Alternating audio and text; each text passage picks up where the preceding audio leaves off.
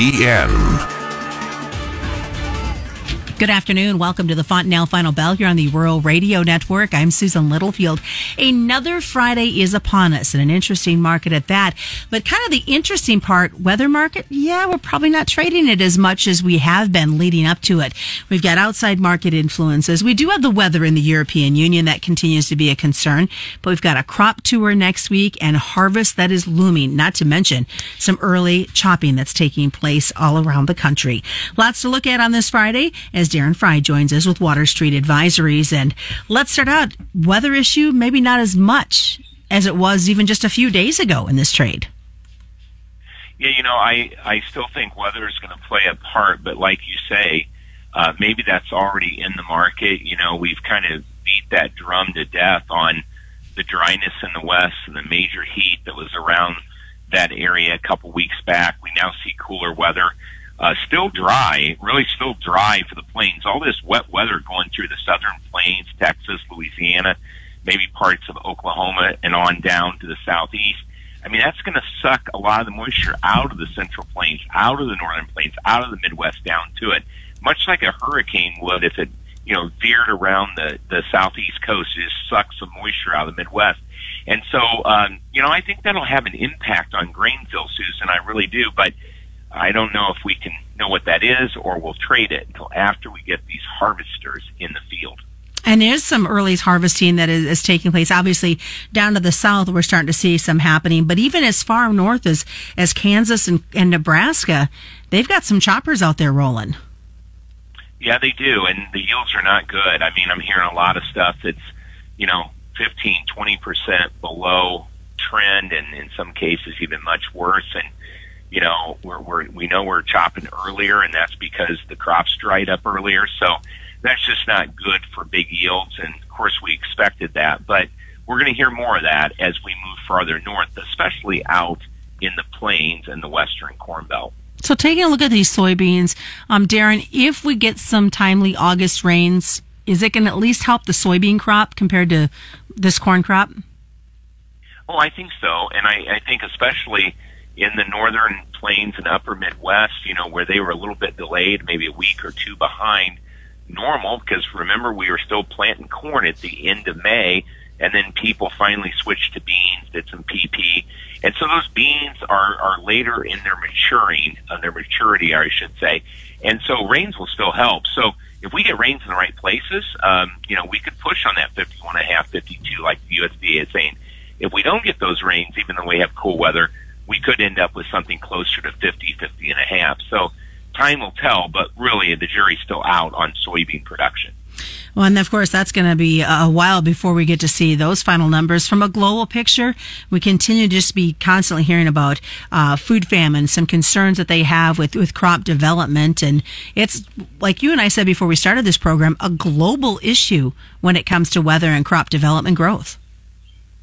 Yeah, there's a certain amount of weather issues really from South America to Europe to here, and even in China there's been some weather issues, and hard to get good information out of there, but I know they've been really hot, they've been dry, they've had a lot of, pressure put on their, electricity and just serving the different regions of that country power-wise. And so I think that does affect the crops over there, but I think the bigger issue is how stinky the demand is. We've seen some poor economic numbers out of China over the last week or so. And so we know their imports for soybeans are down. We know they're taking less veg oil. And I think the trade is trying to balance. Okay, we've lost a lot of crop. We give you that. But how much demand have we lost because of recession, because of poor economic numbers? And I still think that's what we're trying to figure out. What about from a wheat perspective? Because it's hard to believe, but we're starting to talk winter wheat planting, especially to those guys in the southern states. And is the ground going to be ready to accept that seed? Well, this rain's really going to help. Texas and parts of Oklahoma and on east that get these rains, that's going to set them up nice. I would expect that wheat acres could grow there. Now, Kansas is pretty much missing out on this. And that's not going to be great for them because that's really the wheat state, right? I mean, everybody grows some wheat, but Kansas, you think of where is the wheat grown? It's in Kansas, right? And so a lot of Kansas is going to stay dry. We'll just have to see how that shakes out. But we need to start planting that wheat here as we move into September. And, it'll only be planted if there's enough moisture to get it germinated. And I think, the areas farther south are going to have that. Kansas needs some rain. It's going to miss out on this one. So time will tell. But I think the bigger story is, with wheat also, is what's happening over in Ukraine, Russia. Russia's got a big crop, but are we going to get it shipped out of there, right? And so we got some maybe issues over here in getting stuff planted, but we still got some issues over there of what will be marketed, what will be loaded, what will be shipped out. So just a lot of uncertainty in the market right now, and that's why we see such a flux of higher prices and lower prices, real choppy, and it's really hard to get a trend going in a market like that.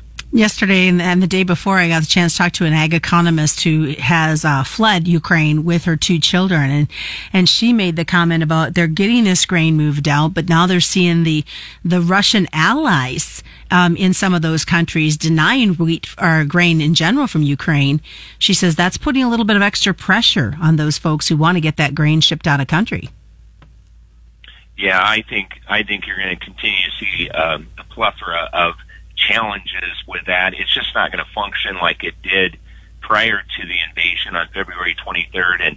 And so you'll have this ongoing bits of information coming out. But to think that they're going to expand and do anything close to what they've been doing, I think is a pipe dream. I think they will get some out, but it will never return to what it was, at least not in the short term. Which is going to make it interesting when we look at the global food pressure that you and I had just talked about. Oh, yes, for sure. Well, stick around, folks. We do have a lot more coming up on this Friday afternoon as we continue here with the Fontanelle Final Bell. When we come back, we'll take a look at macro indicators, the stock market, and some of those other outside market influences which may be affecting the way we see this market trade. It's the Fontanelle Final Bell on the Rural Radio Network. At Fontanelle Hybrids, we hear a lot from our customers and dealers that we have a family feel to our organization. Just ask Doug Bartek, a Fontanelle dealer at Wahoo, Nebraska. I feel Fontanelle is very family-oriented. They care a great deal about their customers and provide updates on what could be occurring out in the field and what to watch out for. I feel fortunate to work with a great group of people who provide a quality product. For more on being part of the Fontanelle family, just go to fontanelle.com. Always read and follow grain marketing and all other stewardship practices and pesticide label directory. Welcome back to the Fontanelle Final Bell here on the Rural Radio Network. I'm Susan Littlefield. We continue our conversation this afternoon with Darren Frye with Water Street Advisories. And front half, obviously we were talking a little bit about weather concerns and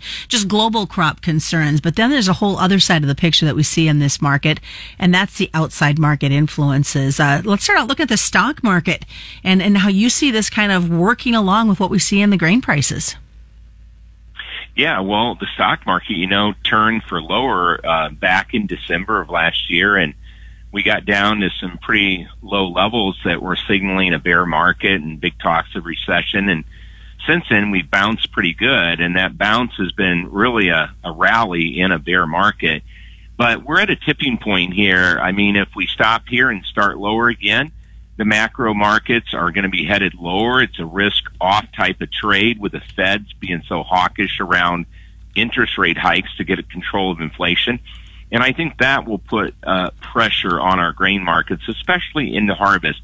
We might have a little smaller crop, Susan, out here in corn and maybe in beans, but it's really hard to be long in front of harvest, especially if those tailwinds that are pushing you are those bearish ones from an outside macro kind of risk-off trade. So I think that has to be considered. Now, if we just spin around and close the S&P, the E-mini above 4,600, hey, I'm wrong about that. Now it's risk on, and we go higher, and that will provide support for our market. So we got to work to see how these things end up, because we're interconnected. I mean, these markets trade individually, but they're affected by so many other things. And one of those other things that they're really affected by is what's going to happen with dry down costs, whether it's propane, natural gas, or electricity that you're using. I mean, there's going to be lots that's going to affect this bottom line yet on this crop. Oh, yeah. The farmer's bottom line is not only affected by the price of corn and beans, but those input costs have skyrocketed over the last 2 years. And one of those is natural gas. Obviously, that we think of that of drying costs. I know out west you're probably not going to have much drying costs because the crop was under stress. It's drying down quick, and maybe will be completely, number 2 corn or close to it when people finally harvest around, 17% or under, and they can go straight in the bin with it. But out east where we have a better crop and it's been wetter, we're going to have dry down costs, and obviously natural gas relates to that with LP costs. But I think the bigger picture for the farmer is we've seen shortages in Europe, and we know that President Putin could weaponize something like the energy market, natural gas, to get sanctions dropped. And if you look at that, I mean, that could be something that causes huge shortages for nitrogen, not just over there, but also over here. And so can you get the nitrogen you need for the corn crop next year? And then if you can, what costs will that be? So that's a big deal for farmers as we enter the 23 growing season. And we focus a lot on what's happening on from a grain perspective, but if we flip the page, livestock side, we've got a lot of cattle guys out there that are closely watching this grain production, knowing they need the feed stuff to get through the winter months. Yeah, they really do, especially out west. You got ethanol in livestock, and it's located out there because of the poor basis that we normally have. Many, many years ago that was the case. But once ethanol came in, we've seen a strengthening that basis for a good, last 20 years, let's say. And boy, the last couple, it's been really strong, and end users are going to have to fight for that grain. And I think basis is really going to strengthen, especially west of the Mississippi, as we get further west of the Missouri even. And so a guy's got to get that secured. But in addition to that, I do think prices can go higher. I'm not bearish corn past harvest. We'll see what demand is, but I think the European problem is a big one. I think China's got some issues, and I think the Brazilian, safrinha corn crop will be all gone by October. So I think the U.S. will be that grocery store for world corn. So we'll see what exports do, but I'm kind of bullish on exports for corn as we move into 23. All right, it's mid-August. Darren, what type of conversations are you having with producers before they jump in that combine? Well, I think these rallies are still for selling, but I do think that after harvest, and so get what you need to move at harvest, get it sold, but be willing to re-own it. You can re-own it with call options. You can buy it back on the board. You can do a lot of things that way, but get sold what you need to move. And then afterwards, be ready to store corn over soybeans. I think the basis will be the ticket to that. And I'm more bearish beans. I'm not bearish beans, but I'm more bearish beans. If I'm going to sell something, it's going to be beans, because I do think Brazil is going to plant a lot of acres, and chances are they won't have a bad crop again this year. So I think you got to play for that, and I think beans need to be sold on rallies, but even more aggressively than corn. And I think most importantly is to have somebody in their back pocket to have these conversations that isn't tied to what's going into the bin. That's right. Exactly. Well, thanks so much for joining us today. What's the best way for folks to get a hold of you guys? Well, they can either look me up on Twitter. I'm at Frye_WSS, or give us a call toll free at 866-249-2528. Well, that has been today's Fontanelle Final Bell. As we always remind folks, commodity futures and options do involve a substantial risk of loss not suitable to all investors. That's a Fontanelle Final Bell being brought to you by Fontanelle Hybrids and all your local dealers. Check it out as a podcast at ruralradionetwork.com or wherever you subscribe. It's the Fontanelle Final Bell on the Rural Radio Network.